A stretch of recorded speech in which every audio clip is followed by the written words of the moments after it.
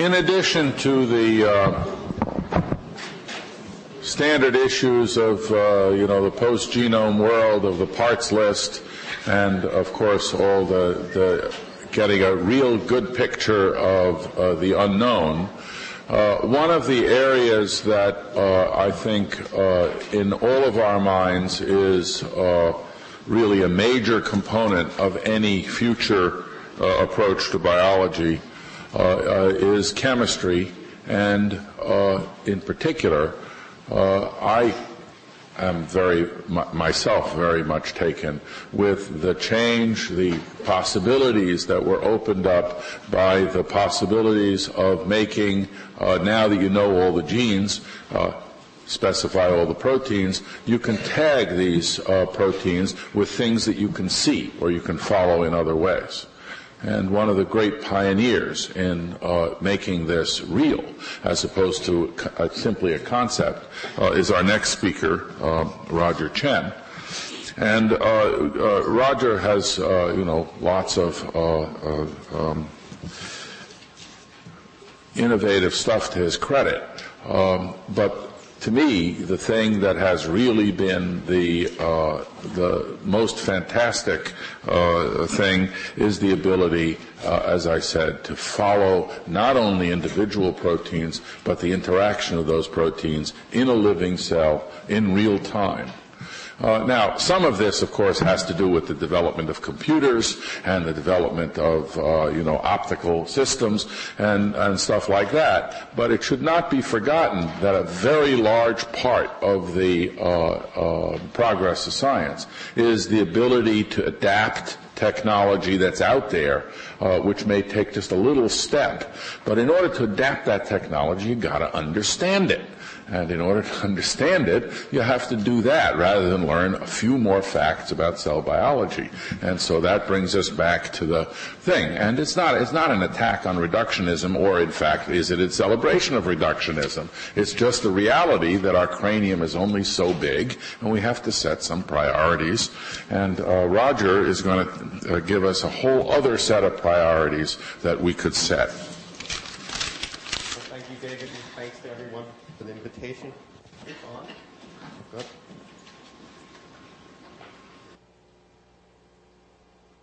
Is this? Seems to be on. Can you hear me now? Okay, so I guess I'm going to show you a very misplaced set of priorities in the sense that I have a wide list of topics I could cover, and instead of properly choosing one and doing a good job on it, I will do a bad job on several topics in this area of what can we use from the genetic revolution to help us understand some of the questions that are already alluded to by our introducers, by Shirley, David, and Lee.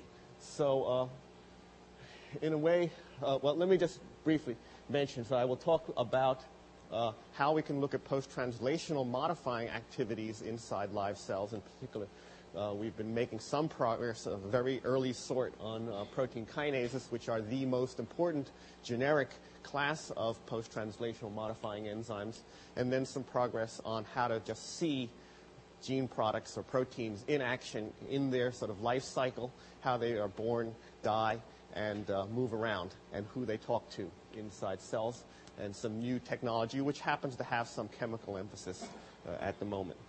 And the people in my lab who have done that, I won't go and read them all, but in general, the people down this column are the people in my lab, and when we've had outside collaborators, they're the right justified ones. The left justified ones are my people, but Jean Zhang, Rob Campbell, Oded Tour, Stephen Adams, Christina Hauser are the main ones in my lab, and then we've had a number of absolutely essential colleagues. So my take on the general question is that now that we have the genome, it's rather like a census list. And I was struck when the number of genes turned out to be only on the order of 25 to 30,000. That number sticks in my head because that's the size of that was the population of Livingston, New Jersey, where I grew up. And it very much reminded me that, I didn't know everybody in town by any means. We had some notorious figures. Our most notorious figure was a mysterious, reputed gangster up in the northwest corner of town who lived sort of in the swamps, had a huge reclusive estate, and was rumored to occasionally bury people with concrete overshoes. That was mainly so that high school kids didn't go trespass on his territory, I suspect, but later I heard that there was actually a grain of truth in that. And you just have, with a list of the people in town, what do you do with it? That doesn't tell you how the town works, or a small village. And that's what the organism is really like. It's sort of like a dynamic society with these different people. And what we, really need to know is, of course, what the laws and rules and regulations are. And that's hard to tell just from a telephone list. And as an intermediate step, it would at least be nice to know who talks to each other on a daily basis, who bumps into each other, who gave birth to somebody else, who put concrete over shoes on somebody else, etc. And so that's why we've settled on trying to look at some of these things. To image post-translational modifying activities such as kinases, protein-protein interactions, protein trafficking, all in space and time, because the space and time aspect is what is perhaps missing from the traditional census list or genetic approach. And if we could do that, we might be able to synthesize those two threads that we've heard about in the previous talks, the sort of microscopical, morphological, descriptive approach and the genetic one. And that's maybe one place that, since I'm not smart enough either to think of the truly orthogonal, brilliant sweep coming from the outside, I'm going to maybe postulate that the combination of the sort of Hegelian synthesis, we had this, the first thesis and the antithesis being genetics, and if we put them two together, maybe that will provide a breath of fresh air. And we have to do all this see it in space and time, and then go on to inactivate or activate selected components, again with spatial and temporal precision. You just heard about how important it is to be able to do microdissection on a paramecium and turn its cilia around. That's actually not something, that's not an easy experiment. I think, would I be able to immobilize a swimming paramecium running around like that, catch it, dig a hole in it, turn it around, put it back in? And you think about how many experiments in embryology required this brilliant degree of being able to pull one cell out or make a graft and stick it back in. That's really hard to do. And now we have to do it at the molecular scale. And that's questions. And it needs a spatial and temporal aspect to it. And then eventually, since you all want to know about how is this going to help disease, or so you said on your posters, one thing, at least in the short term, it might do and has begun to do is help high-throughput screening to find candidate drugs and imaging that would eventually help clinical first transgenic organism, and maybe even eventually human patients could be another potential offshoot, none of which I will show you today because we're nowhere near that. But, it just shows that there are some long-term potentials. Okay, so how can we look at protein-modifying activities, and in particular kinases and phosphatases? And we would like to be able to do so under genetic control, to pick not just any kinase, but to do it in specific locations on specific kinases in a generalizable way. We obviously have to use the tools of genetics, but plus something else to make it visible in microscopy. And for a lot of what we do, of course, we have to rely on the mutants of the green fluorescent protein, which was the sort of first general handle by which you could make the link between genetics and microscopy. And so we use the cyan fluorescent protein and the yellow fluorescent protein, which are the two different mutants of the jellyfish green fluorescent protein, with these carefully chosen colors. And to make them sensitive to phosphorylation, the general trick that we are using at the moment is to first build a substrate peptide, shown here as a pink sausage. And are the lights on a bit high? I'm worried a little bit, especially when you get to some of the more data slides, that this is going to be a bit hard to see. But anyway, I leave that as a hint to the AV people. The substrate peptide is a peptide chosen to be the best possible and most specific possible substrate for our favorite kinase. That is really what chooses which kinase we're going to look at.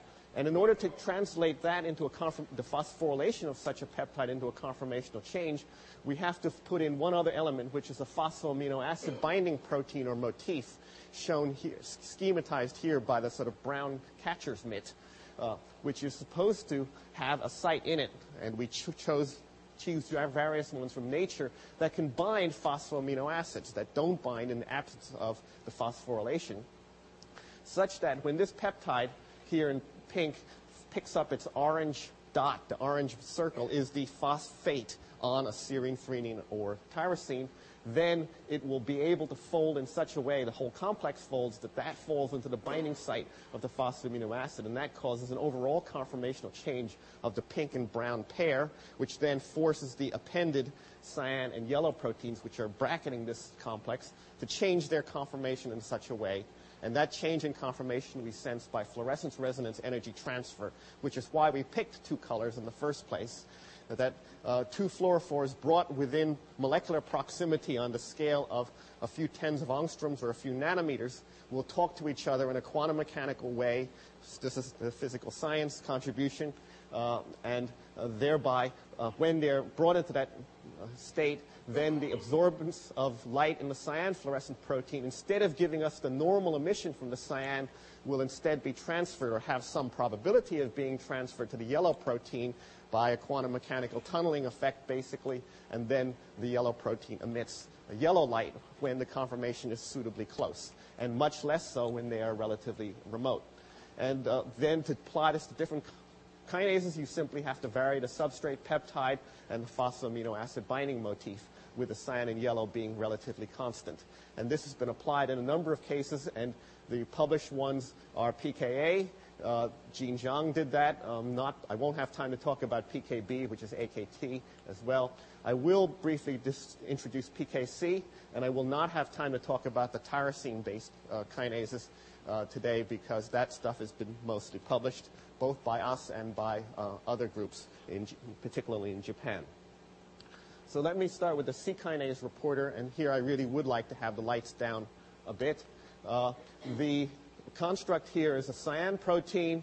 FHA2 is our phosphoamino acid binding motif. It is a phosphothreonine preferring motif. And then in red here, dimly visible, is the substrate peptide, which has its complete sequence drawn here because it's the sort of crucial specificity determining element. And the threonine that's designed to be the PKC target is shown here in capital letters, and some of its other helper amino acids that help focus PKC on it are also capitalized. And this was designed with the help of the very valuable website at MIT from Michael Yaffe and Lou Cantley, where you can sort of type in kinase substrates and potential substrates, and it will give you a scoring. Does this kinase like it? And will tell you all the other possible kinases that it might also go for. And with this, you can sort of help you design one that's not just good for, in this case, PKC, but is bad for all its nearest relatives.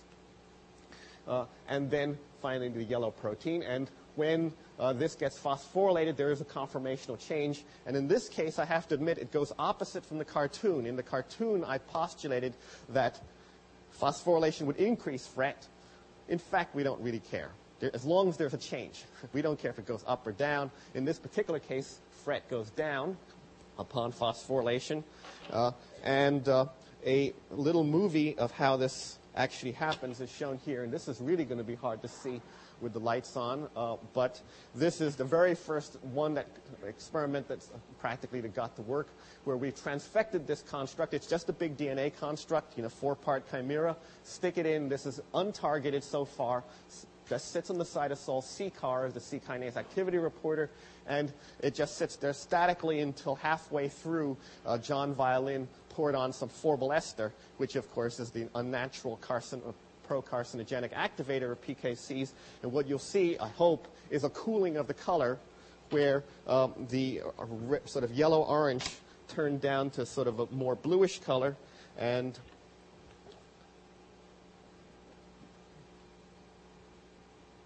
okay, now that the lights are gone, let's do that once more. I think you might see it this time. So it's reddish mostly there. You put on phorbol ester there, and it gets cooler. Not a huge change, but it's a foothold. It's a 20 or 30% change in FRET. Let me show you, some evidence that this is actually specific for protein kinase C. When we do it in vitro, you get a nice phosphorylation stoichiometry in a few minutes, which nicely parallels p32 incorporation. And when you put in calcium calmodulin-dependent kinase or protein kinase A, which are the nearest relatives in the genome to this particular kinase, they can't do anything with respect to either phosphorylation or the FRET change. That was in vitro. In live cells, you can check out the specificity by putting on 4-bol ester, and there you get the FRET change, which is a decrease in the yellow to cyan ratio shown there. And it is fully reversible in that when you take away, when you inhibit protein kinase C, then it falls right back down. So this is a substrate for phosphatases in a cell. Meanwhile, if you activate protein kinase A by force-glint to raise cyclic AMP, or if you raise calcium by first inhibiting PKC and then releasing calcium from internal store of methapsigargan, nothing happens. So again, we have the specificity over the two main worries, which were its nearest neighbors. We can check that the threonine that I targeted, I highlighted, is indeed the phosphorylation site. If you mutate that, just one threonine to alanine, then there's no response to anything. And now we don't have to use 4-bol ester to activate it if we put on an agonist that would naturally cause the formation of calcium and diacylglycerol inside the cell, namely UTP on this particular cell type activates purinergic receptors, which activates phospholipase C. You get a spike. I'm sorry, it's sort of dim, but you get this spike of activation, which then fades away. And at that scale, it looks fairly boring. It's going to get a little more interesting in a moment. It turns out that this is such a good substrate for phosphatases that you can see that they're continually opposing PKC. Here's the baseline trace. You stimulate it with a maximal dose of 4-bol ester to turn on protein kinase C really hard, and you get a nice, what we thought was a nice response. And you inhibit it with a PKC inhibitor, it goes back down. And then it turns out that if you inhibit phosphatases, even with protein kinase C inhibited, you get a response which eventually exceeds that you can get by pushing hard on PKC. So the cell, in this case, is rather like a car driving with its brakes on all the time with respect to phosphorylation. 4-bol ester is pushing hard, but the brakes are still on, and so the car can't go very fast, more faster than 20 miles an hour. It's only when you take the brakes off that it sort of rolls downhill, and it can reach a terminal velocity of a much fuller phosphorylation. That just shows you how powerful the phosphatases are all the time. And a further, more spectacular example of that is shown here. Now, I have up to now been mostly talking about the untargeted indicator, but crucial to the fact that it's genetically encoded is that we can simply put targeting sequences on it and move this substrate, which is otherwise, we believe, enzymatically untouched. It's the same as it always was with respect to its direct susceptibility to the enzyme. It's merely been moved to a different location. And here we put on a targeting sequence at the N-terminus that would cause the meristylation and palmitoylation of the indicator. And now the indicator is a plasma membrane localized, as shown here. You can see it lighting up the periphery of the cell. And now when you activate with histamine in HeLa cells, but it's really pretty much the same. It's not the nature of the stimulus. It's the fact that it's now in the plasma membrane. Now when you stimulate, you don't just get a little blip and a return to baseline or a plateau. You get steady oscillations in the CCAR response, which is shown in black here as a spike, a spike, a spike, and so on. And of course, when you see rhythmic oscillations in a cell like this, people in this field immediately suspect calcium oscillations. So we set about measuring calcium simultaneously with another dye, and John Violin picked Fuhrer red just because it was far away in wavelengths from the cyan and yellow. And with that, he could show that indeed for every one of the PKC spikes, there was also a calcium spike. So they are phase locked to each other. But then upon closer examination, if you look at these very carefully, you'll see that the red trace usually just slightly precedes the black trace. The black is the phosphorylation, the red trace is the calcium. And then when you superimpose, take a whole lot of peaks and average them together just to help you see that and expand a time scale. Again, the red trace is the calcium response, the black trace is the PKC, and you can see that although they're phase locked, there is a time delay between them. PKC is about 10 or 15 seconds delayed after each calcium, which makes sense in a way because calcium first has to tell the PKC to translocate to the plasma membrane, and then you have to get enzymatic activation, and the enzymatic activation has to accumulate enough. It has to find substrates and phosphorylate a significant fraction. And it's also striking that the phosphatases, again, are so active that they can dephosphorylate it freshly every cycle and not just give us one steady plateau, which is what I think most people would have expected, that PKC would not have the temporal bandwidth to follow a 1 minute oscillation, but in fact it does.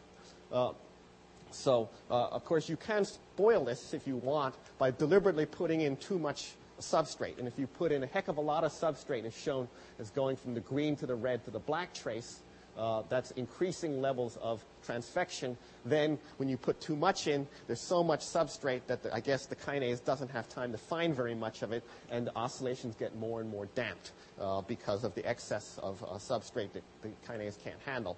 And presumably that may be also why the cytosolic indicator doesn't show oscillations, because it has too much diffusional delay to get to the membrane, which is where the PKC has to be doing this activation in an oscillatory manner.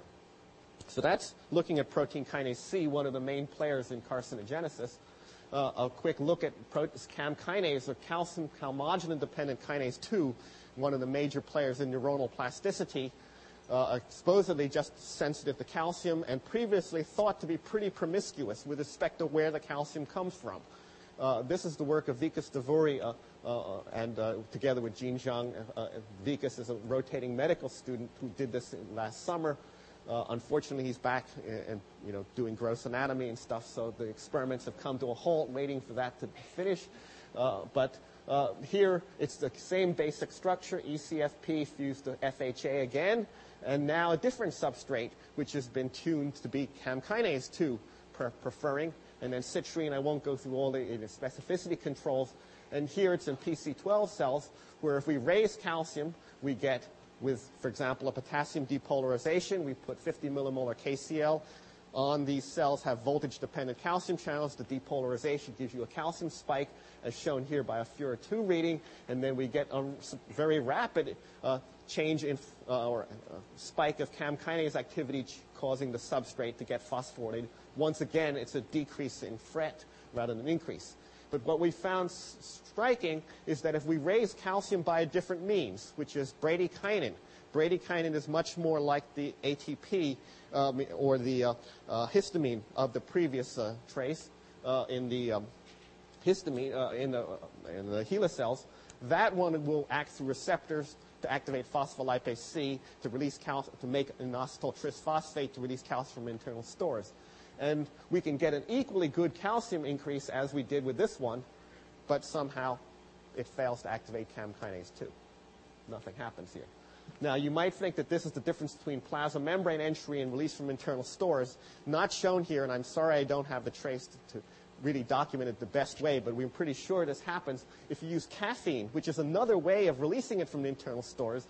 You can get a spike like that, and once again, you get phosphorylation. So it's not a simple division between internal stores and plasma membrane entry. There are several ways you can raise calcium, even from the internal stores, and some of them activate CAM kinase 2, and some of them don't. And we are mystified as to how this compartmentation can occur.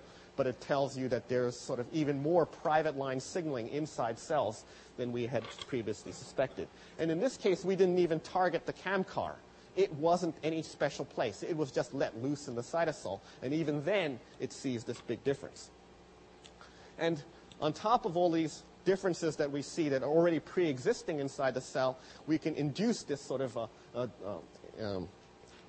distinction in the activation mechanisms in a more sort of clinically relevant and drug-dependent manner.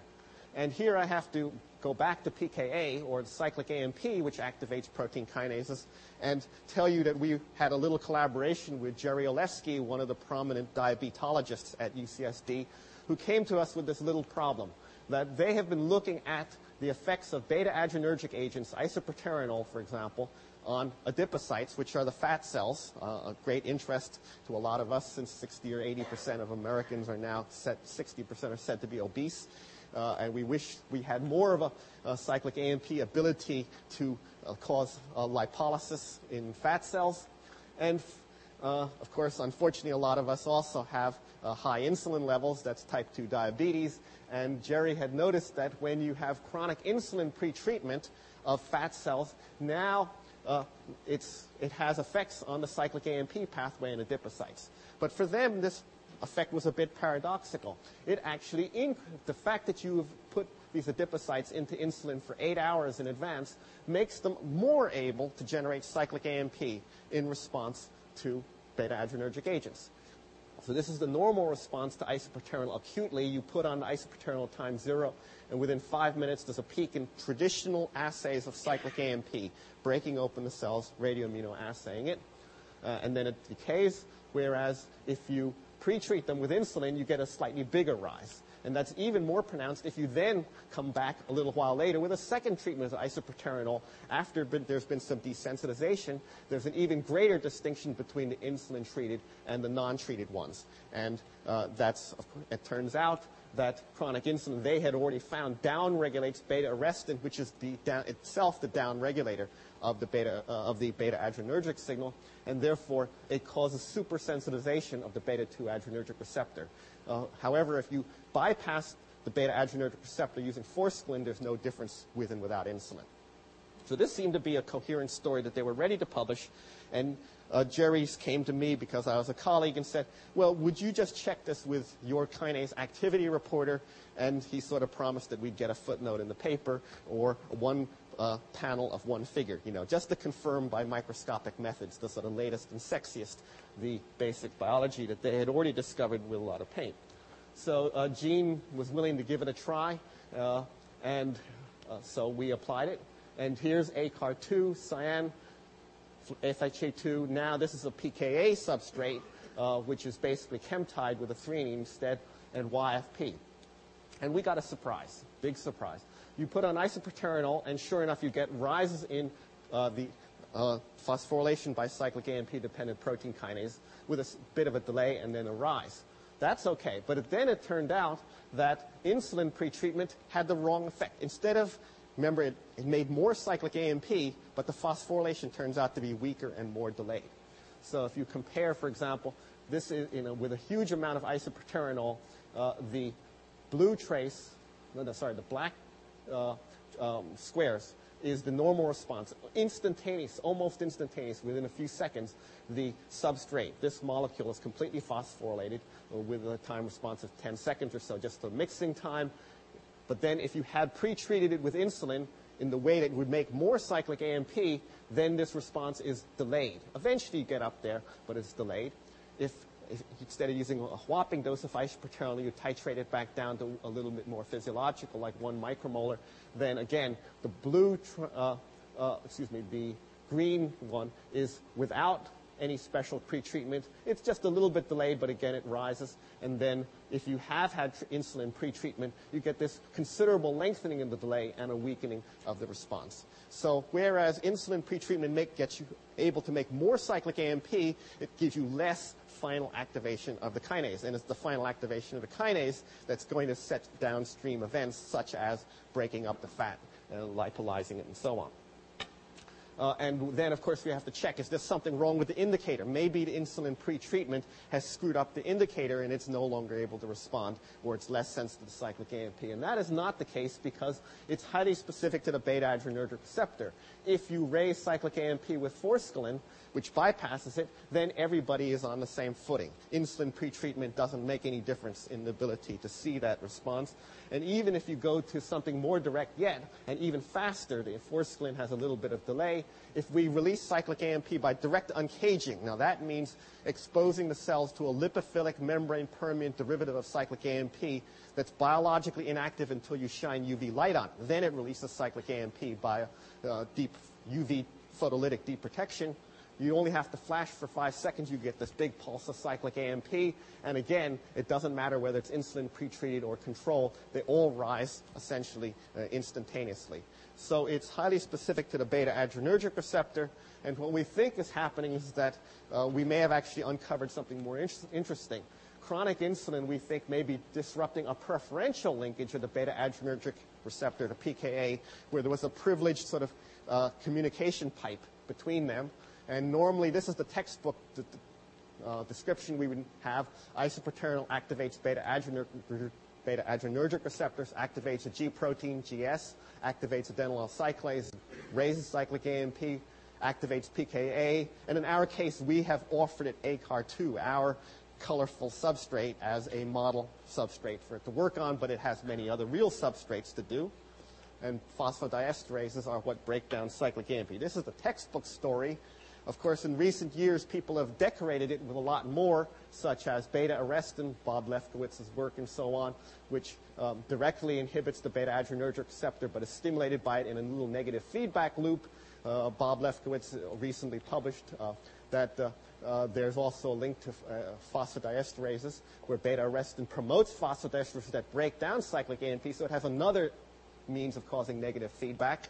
And maybe there are different cyclic AMP pools. Forskolin and uncaging cyclic AMP will make cyclic AMP in some broad delocalized manner, and there is some hints in other cells that beta-adrenergic receptors may make a cyclic AMP that has a special access in some mysterious manner to PKA and is more effective mold for mold than this type form of cyclic AMP. But what we now have to postulate that chronic insulin not only knocks down beta-arrestin, which is what Olewski had already done by direct traditional gel methods. He showed that there was an actual loss of beta-arrestin by a proteasomal degradation pathway. What we now have to add is that chronic insulin seems to be disrupting the special coupling between cyclic AMP and PKA, such that this cyclic AMP no longer has privileged access and is no much better than the regular one, which would explain why you can get more cyclic AMP than ever and less PKA activation. And so this sort of compartmentation may actually be dynamically regulatable, in this case by insulin, for 8 hours. So overall, we could have the lights up just a little bit. The prospects and limitations, we think that because it's genetically encodable, it's easy to load and target and eventually could be done in transgenic animals. It's generalizable to many kinases and phosphatases. I hope you've seen some examples of that. It's improvable by mutagenesis. By no means are these perfect. They're non-destructive assays with relatively high spatial and temporal resolution, including the ability to target the substrates at a sub-microscopic level. It's an emission ratio, which helps.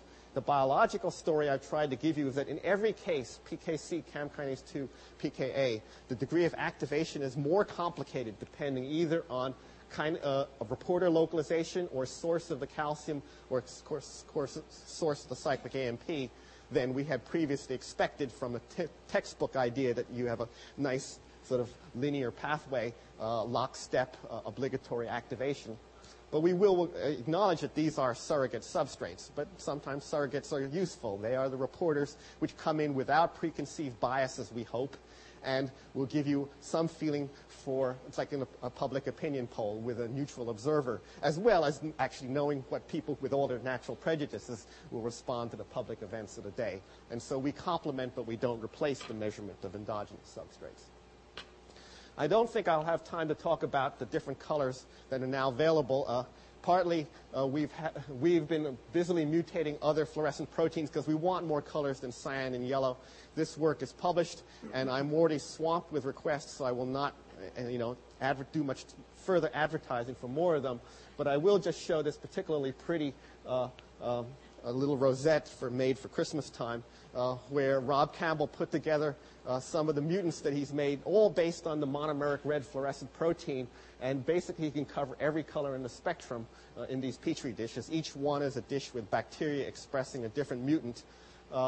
Unfortunately, in some cases, the plates were rather old. That's why, in this case, the protein is mostly leaked out of the colonies. So it's a diffuse blue color instead of concentrated in the colonies like that one. But we do have a lot of colors, and that will give more room for the future, including possibly going in vivo with some of the redder ones, which will be more suitable. Instead, for the last few minutes, I want to turn now to the use of chemistry to supplement the purely genetic technology. GFP and its mutants and the red fluorescent protein are wonderful for us. They're the most popular things we produce in the lab. And, of course, because they're genetically encodable, in principle, you only have to distribute a cDNA on a postage stamp-sized piece of filter paper, send it around the world, and then they in principle, don't ever have to bug you again because it propagates itself. On the other hand, We should be grateful that the jellyfish, for its own reasons, made fluorescent protein, or corals and so on. There are an awful lot of phenotypes that we would still like to have that would be awfully useful for this job of turning genotype into phenotype, including the ability to see an electron microscope instead of the light microscope, the ability to kill a protein selectively, the ability sometimes to see the age of a protein. And the jellyfish has not always given us the answer to those, whereas organic chemistry still has a much greater variety of spectroscopic properties that it can confer.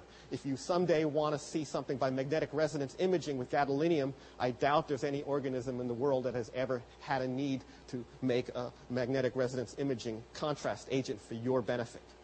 Amazing that the jellyfish, we could hijack its wish to be bioluminescent and change its colors for fluorescence.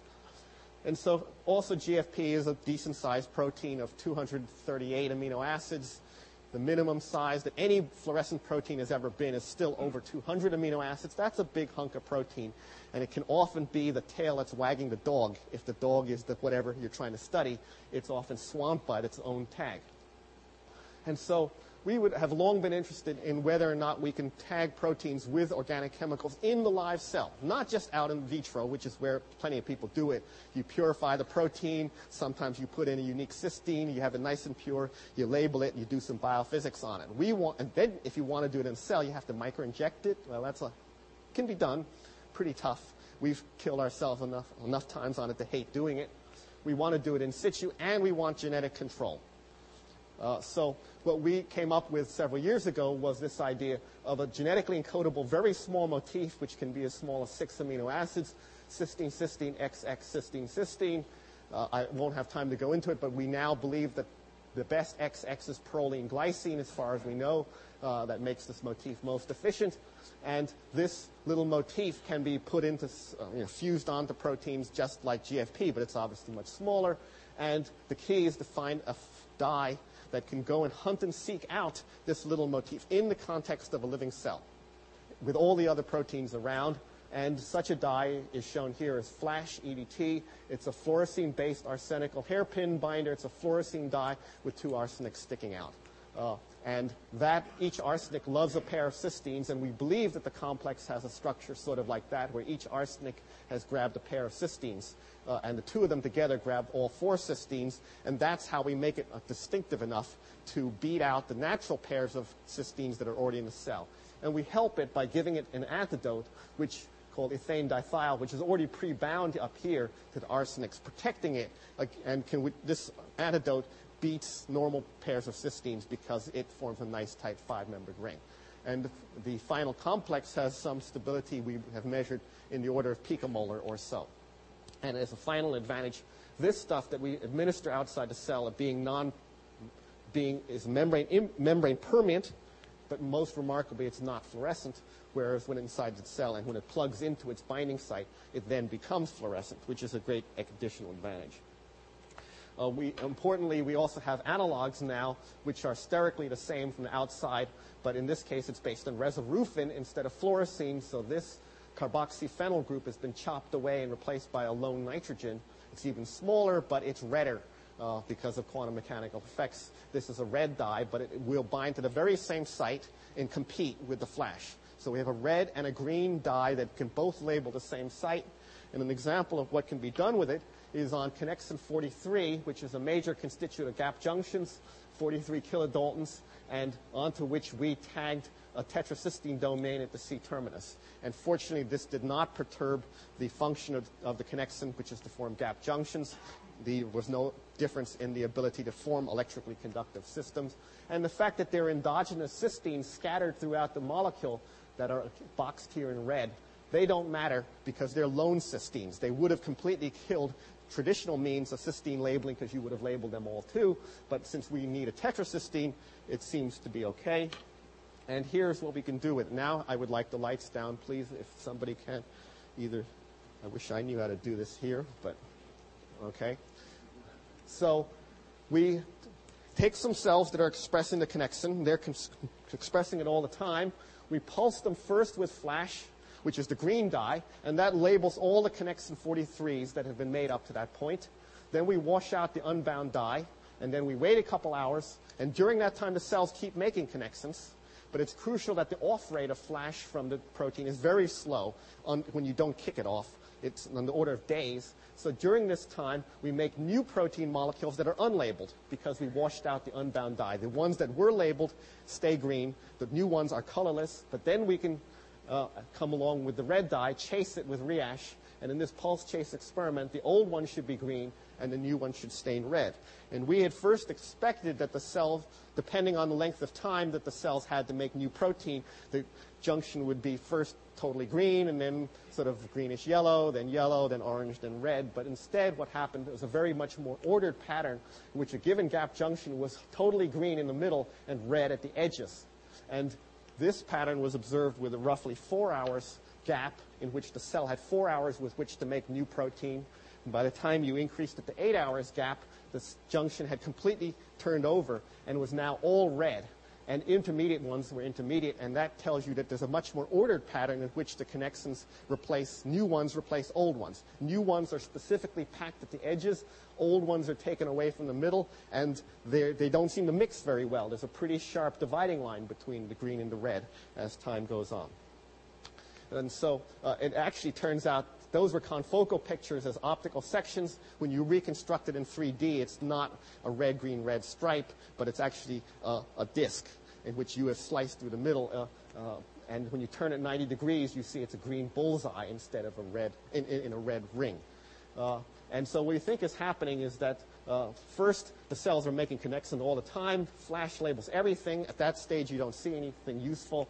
You wait 4 hours, and then unlabeled protein accumulates. That's shown in gray as having no particular color. And then the Riash can come in, and it can only occupy the empty sites. It can't displace the old flash, and that's where we get the color pattern.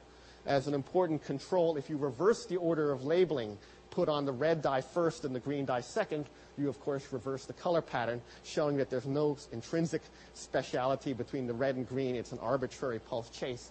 And if the red dye goes on first, then it's the red is the center rather than outside. So that's one thing you can do, distinguish old and young protein copies. But another next thing we can do is it turns out that Riash is quite good at making singlet oxygen. When you excite it, it not only gives you red fluorescence, but some of it crosses over to the triplet excited state and then reacts with ordinary oxygen, which those of you who were forced to take general chemistry may very, very faintly remember that oxygen is very unusual, that its ground state is a triplet due to Hund's rule. And that if it can become a singlet, that you won't have had in undergraduate chemistry. When it turns into a singlet, it's incredibly reactive, sort of like fluorine gas, because the normal barrier that keeps oxygen from burning us all up is the fact that its spins are parallel. It's a triplet. It's in the wrong spin state. So the excited Riash can make singlet oxygen in a catalytic manner, and then we can catch the singlet oxygen with something called diaminobenzidine, and the singlet oxygen, being incredibly reactive, can only migrate an extremely short distance on the order of a few nanometers before it reacts with the diaminobenzene. This is all done on fixed cells, and it makes a localized polymer that is easily stainable by osmium tetroxide and therefore visible by the electron microscope. So by this genetically encoded tag, we can then put in the Riash, which then catalyzes this amplifying process that then leads to something you can see in the electron microscope. And an example of what happens is here. We have some cells that we view by light microscopy. This you can do while the cells are alive. This is the red fluorescence. These are two gap junctions and some Golgi apparatus. And then the very same cells after this so-called photoconversion process, where you do the photooxidation, diaminobenzidine, osmium, you can see the very same gap junctions again with the electron microscope. And the key thing is now we can blow up the image by magnifying it. The electron microscope permits us, and we can go to the point where we see two closely opposed plasma membranes with the individual connexons. Not quite individual, but we can see the dense studying of the plasma membrane with connexons. And because this is an amplifying process, and which we have stoichiometrically labeled the connexins, it was stoichiometric in the sense that if it hadn't been, we would have had more mixture of the green and red. We must have labeled it, pretty thoroughly each time to prevent more of the same coming in. It's sort of dense there. Whereas immunogold is the traditional only other method by which you can see the molecular identity of macromolecules at the electron microscopic level. And it gives very spotty labeling because it's only occasionally that the antibody can find the correct epitope in a fixed tissue with all the diffusion problems that there are and light it up, or make a little black dot. So it gives much spottier labeling. And we can do the same trick in a pulse chase manner, and only the red dye photoconverts, and thereby we can see new protein here at the edges and old protein in the electron microscope now. So the electron microscope, which you would have thought is the worst possible time resolution, now is given a little bit of feeling of space of time by this pulse chase trick done beforehand. And I recently heard a talk by Jim Rothman where he observed that most of the remaining problems in his field, and probably a lot of fields in cell biology, would be solved if only we had a molecular video electron microscope. Right? Molecular identity, non-destructive at electron microscopic resolution. Well, we don't have that, but this is the barest, one possible bare hint into getting some of that. It has molecular specificity and a little bit of temporal resolution, clearly at the electron microscopic level. More interestingly, we can look at endocytotic and exocytotic trafficking. That was maybe a little too much, David. Just halfway in between. And we can now see the individual vesicles responsible for the traffic out to the plasma membrane and back. They are very distinct. The gap junction, the connexins are born near the Golgi, or they get budded into vesicles that are born near the Golgi. They're transported in these beautiful transport vesicles, and we know these are going out because they have young connexins in them. With the green-red trick, we know that these are young guys. Then this one, by reversing the order of green and red, we can distinguish young from old. And this is, we believe, exocytosis at the plasma membrane, which is where we think they first get to the membrane. When we saw these original profiles without the help of the pulse chase, we thought these were exocytotic. Look, isn't that a beautiful omega figure? But now we know from the Riash versus Flash labeling that this is old protein being carted away. This is an endocytosis, not an exocytosis. And sometimes you get two membranes going together as one, where one cell takes the responsibility of taking connexins contributed by both parties into its backyard to be taken to the dumpster, which is here, the lysosomes. Now, there's one more trick. All of that was done with singlet oxygen in dead cells after fixation. What if we do it on live cells? Singlet oxygen is this fiend of a reactive oxygen species, and it turns out it's quite capable of killing the protein that was generating it. So here we have connexins in a live cell, two cells that are forming a gap junction, Golgi, Golgi, gap junction. And Oded Tur is an electrophysiologist who patch clamps the two cells and can constantly measure the electrical coupling between this pair of cells. And that's shown here as the ordinate, the y-axis, and there's good coupling, a 0.4 coupling ratio. 40% of the current injected into one cell can be patch clamped and picked up in the other cell. And when you put on a modest amount of light, or even a pretty strong light, nothing happens. But when you really pull out all the stops on the filters and hit it with 17 watts per square centimeter, in 25 seconds the gap junctions all are inactivated. And down they go, and there's no coupling left.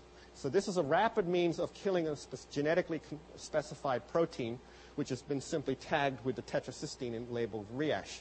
It's very reminiscent, or basically the same as the so-called Cali technique, chromophore-assisted light inactivation, that Dan J introduced, except he had to inject antibodies against the protein, which in antibodies had to be microinjected, had to be labeled with malachite green and microinjected. And in fact, Stan Leibler, who was here, had done some further work showing that fluorescein could do it as well. But all of those were with microinjected antibodies, and now without membrane permeation or in microinjection, it looks like it's beginning to be possible in a genetically controlled manner. Now, that was connexins. L-type calcium channels are even more sensitive, and this is in voltage clamp, where we have to activate the calcium channels by depolarization. And you get traces showing that before an activation, it's very stable amounts of current. That is, the first current pulse and the second current pulse give you exactly the same amount of current. Then ODED puts on 10 seconds of light, and then, boom, half the channels are just about are gone. And again, it's stable in the dark. And then you put on a little more light, and then you lose another half of it, and then it's stable in the dark. So it's an instantaneous killing within at least the time scale of a few seconds, and then it's stable. It doesn't keep progressing, and so on until you could eventually go to extinction. And we do believe that this is a singlet oxygen process here's the chemist in me wanting some evidence that it really is singlet oxygen. And the reason we care is that the distance over which this effect can travel depends crucially on who's doing the migration. And we wanted to know what it is, and we put on some of the classic tests. If you put on azide, it's not the best thing to put on cells in general, but this is a patch clamp cell which we're providing ATP to. Azide is a very good quencher of singlet oxygen, and when you have azide present, you shut off the killing. Or a little bit more physiologically friendly would be imidazole or histidine, where the imidazole ring also kills or eats up singlet oxygen, sacrifices itself to protect the proteins in the cell, and in that case, you again pretty much kill the residual response. On the other hand, if you want to amplify it, it's well known that if you go to the deuterated medium, then in D2O, the D to oxygen vibrational spectra is not nearly as good at quenching singlet oxygen as H2O. And this is what chemists do all the time, and you can put the cells in D2O, and then you get more killing for the same amount of light. Here, Oded put on a little less light so that the effect would be less maximal, and so he could see an enhancement furthermore due to deuteration. So this is our evidence, weak as it is, that deuteration, that singlet oxygen is the responsive mechanism. I'm often criticized for only showing example from one protein. We actually have done quite a few. These were done in my lab. Other people have done these. And most spectacularly, Graham Davis at UCSF has just published a paper using the same sort of Cali, but with flash instead of Riash, to inactivate synaptotagmin and actually show dissect its role in an intact Drosophila embryo, not just tissue culture cells. And that was done without any help from us, without our knowledge. In fact, they scooped us on the Cali. We've been working on this Cali for a long time. David may remember I talked about it a year and a bit ago in Sweden. And we've been pottering along thinking we had plenty of time to do this nicely and slowly. And Graham Davis has actually done an even more beautiful job and published it already. Now, all that's good, but we're not satisfied. Maybe we should have been. We should have stopped when we're ahead. But we still want one more tag, at least one more, that is not based on cysteines and arsenic. We want a histidine-directed one or something else because tetracysteine sequences only work in the reduced diol form. If they're in an oxidizing environment, such as in the secretory pathway outside cells, they form disulfides and the arsenic cannot get in. There are residual toxicity concerns over arsenic. Nobody loves arsenic, even though we have the antidote there. And even the antidote has its problems. It is smelly. It just plain, it's like mercaptoethanol, but a little bit worse. And it would be nice to have an orthogonal alternative, even if you were also using arsenic, because it would permit two-color labeling of different proteins. We have two-color labeling of old versus young, but it's the same protein with the same binding site. And I can't direct the tetracysteine. If I'm using tetracysteines on two proteins, I can't color the two proteins distinctively different colors. And it would permit controlled heterodimerization if we made sort of cross-linkers that had a histidine-directed and a cysteine-directed tag. Well, what else do you do? I'm not going to build unnatural amino acids. Other people do that very well. I don't want to compete with Pete Schultz. That's a very stupid idea. So if I'm going to restrict myself to the genetically encoded amino acids, I think histidine has the next most distinctive chemistry, and it's well known. All sorts of molecular biologists know that you can purify His6 tags with a nickel and cobalt column. Problem is, nickel and cobalt I wouldn't want to use on a live cell, and nobody tries. They're toxic on their own, and especially for fluorescence labeling, they quench fluorescence by paramagnetism or electron transfer. It doesn't bother you when you're just purifying. So we come to another metal, which we think is zinc. Why zinc? Think zinc. Because it's virtually non-toxic, and you will see here that people regularly dose themselves with zinc when they think they're getting colds or just on general principles. It's abundant in cells. There's millimolar zinc in all of you, so it can't be that bad for you. In the plasma, there's about 15 micromolar total. Amazingly, nobody seems to be able to tell me what the free zinc is in plasma. It's amazing in this day and age that we don't know that, but 15 micromolar is a fair amount. It's, of course, a non-paramagnetic, colorless, redox inactive metal that doesn't have some of the nickel and cobalt problems. It, too, loves to bind histidines, and it does so with very flexible geometry and stoichiometry. So what we've now built is this new molecule, which is the first time I've talked about it in public. You're getting subjected to it. I hope the patent lawyers did their job this morning. And this is the dye. It is bis-pyridyl 2-sulfonamidofluorescein. It happens to have two methyls. They're not probably very important. This is the dye that it binds two zincs, and we hope an analogy to the cysteine system. It binds histidine, histidine, something, something, histidine, histidine. And because there's so much background and millions of people have hexahistidine, we probably don't care that the two middle ones happen to be histidines as well, though they probably didn't have to be. And we think this is the structure of the complex, but we do not have proof of that. But we think it does show some sign of working. And our first test was in vitro, just to see if we could get binding, and of course in a lab that does FRET and has the monomeric red fluorescent protein. The way we did it, or Christina Hauser did it, was to take MRFP and put a hexahistidine tag on it, or compare it, of course, to the protein that didn't have a hexahistidine tag, put the dye in, and look at some with the presence of zinc. So the blue trace is almost invisible. Maybe the lights could come down part way, David. Sorry about that. Too much color. If you have just the dye, has this spectrum, you put on the His6 MRFP, and you get a quenching of the dye's own fluorescence and a re-emission that appears, which is not seen if you have just untagged messenger MRFP that doesn't have a His tag. There's no reason for them to stick, and there's no loss in dye fluorescence, and only a little bit of crosstalk out here. And this dependence is not only requiring the His tag, but requires zinc, because if you, again, here's dye alone, you add the His tag messenger MRFP, you get the quenching and a re-emission. But if you don't have zinc present, all you do is get the sum of the spectra. First, the dye has a slightly different spectrum without zinc, and there is much less hump out here, and there's no quenching. And so we think that this is a binding process that requires both the presence of the His tag and the presence of the zinc, because without zinc and without the His tag, either one missing, you don't get the binding.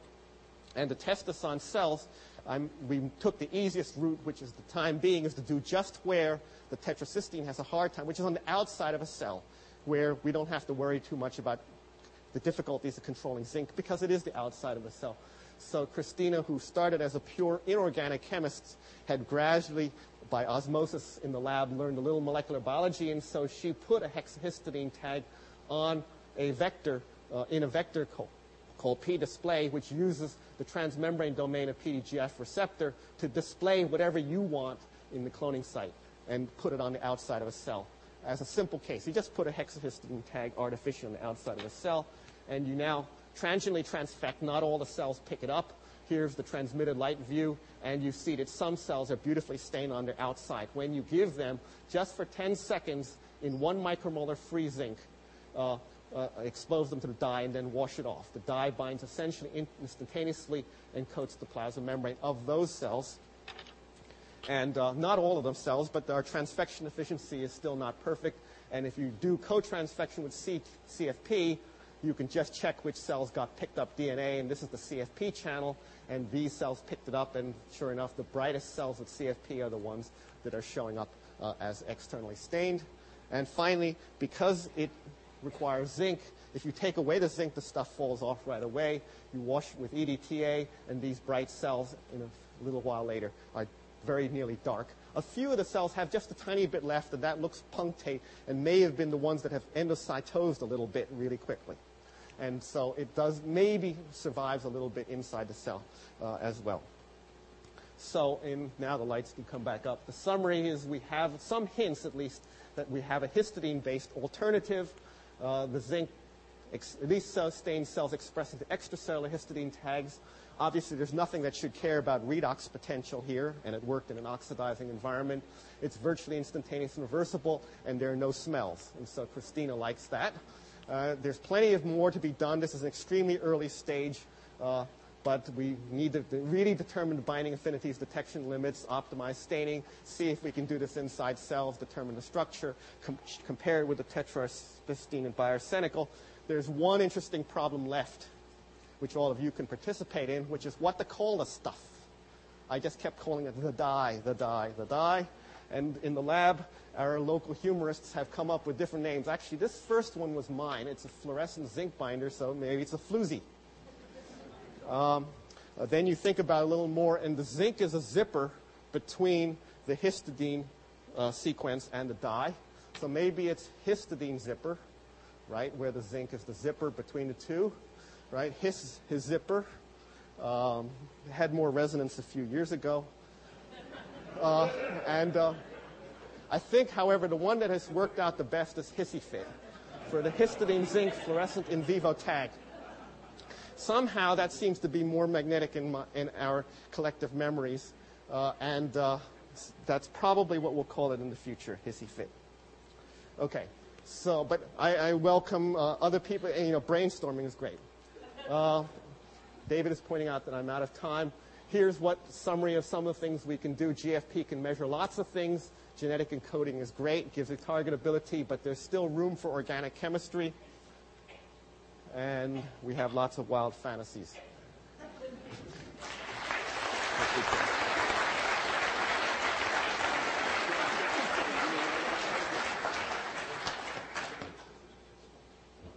Sorry, I'm A couple of questions? far too slow.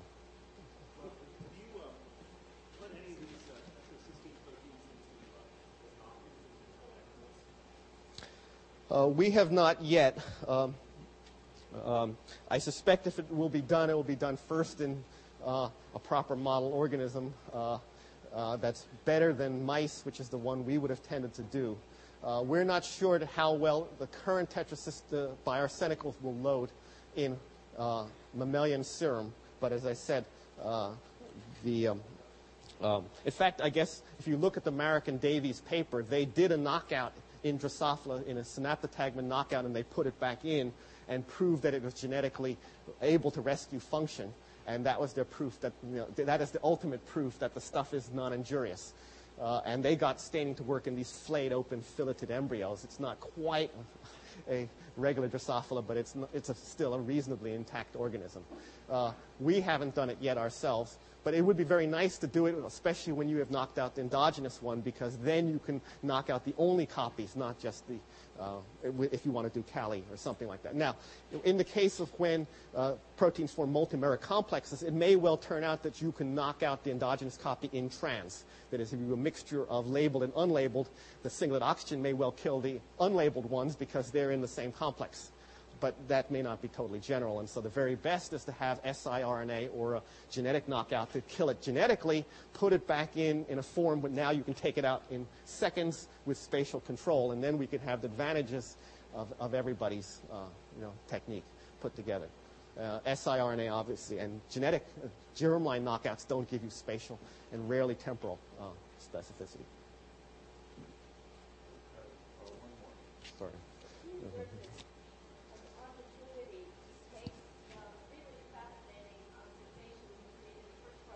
Things like calcium, things like begin to understand them geographically using the methodologies we talked about in the second part. Well, we're sort of trying.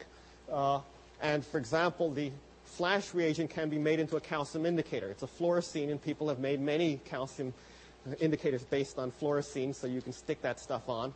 And it's a problem of hands, not enough hands in the lab, as you probably all know about. And there is sometimes a wavelength issue, that we don't have enough wavelengths in the spectrum. The cyan and yellow are already fairly greedy. They eat up a bunch of spectrum, and if they measure calcium at the same time, even with existing calcium dye that's not targeted, you either have to go out into the red with Fura red or back into the UV with Fura 2. Either one turns out to be doable. The nicest way to measure localized cyclic AMP and calcium is, of course, with its own genetically targeted indicator, for which we have examples, and we can't do them on top simultaneously with ACAR because they too are cyan yellow based. And well, maybe when the red proteins get really good and we have green-red ones, maybe we'll have enough channels to keep them all apart from each other. Basically, here we are building, this is the field of dreams. We build things, we help other people, like your undergraduates of the future, will be smart enough to really make proper use of them and learn the biology that we are leaving behind right now. Well, we were thinking about the undergraduates. Thank you. We're going to have a break. I think we'll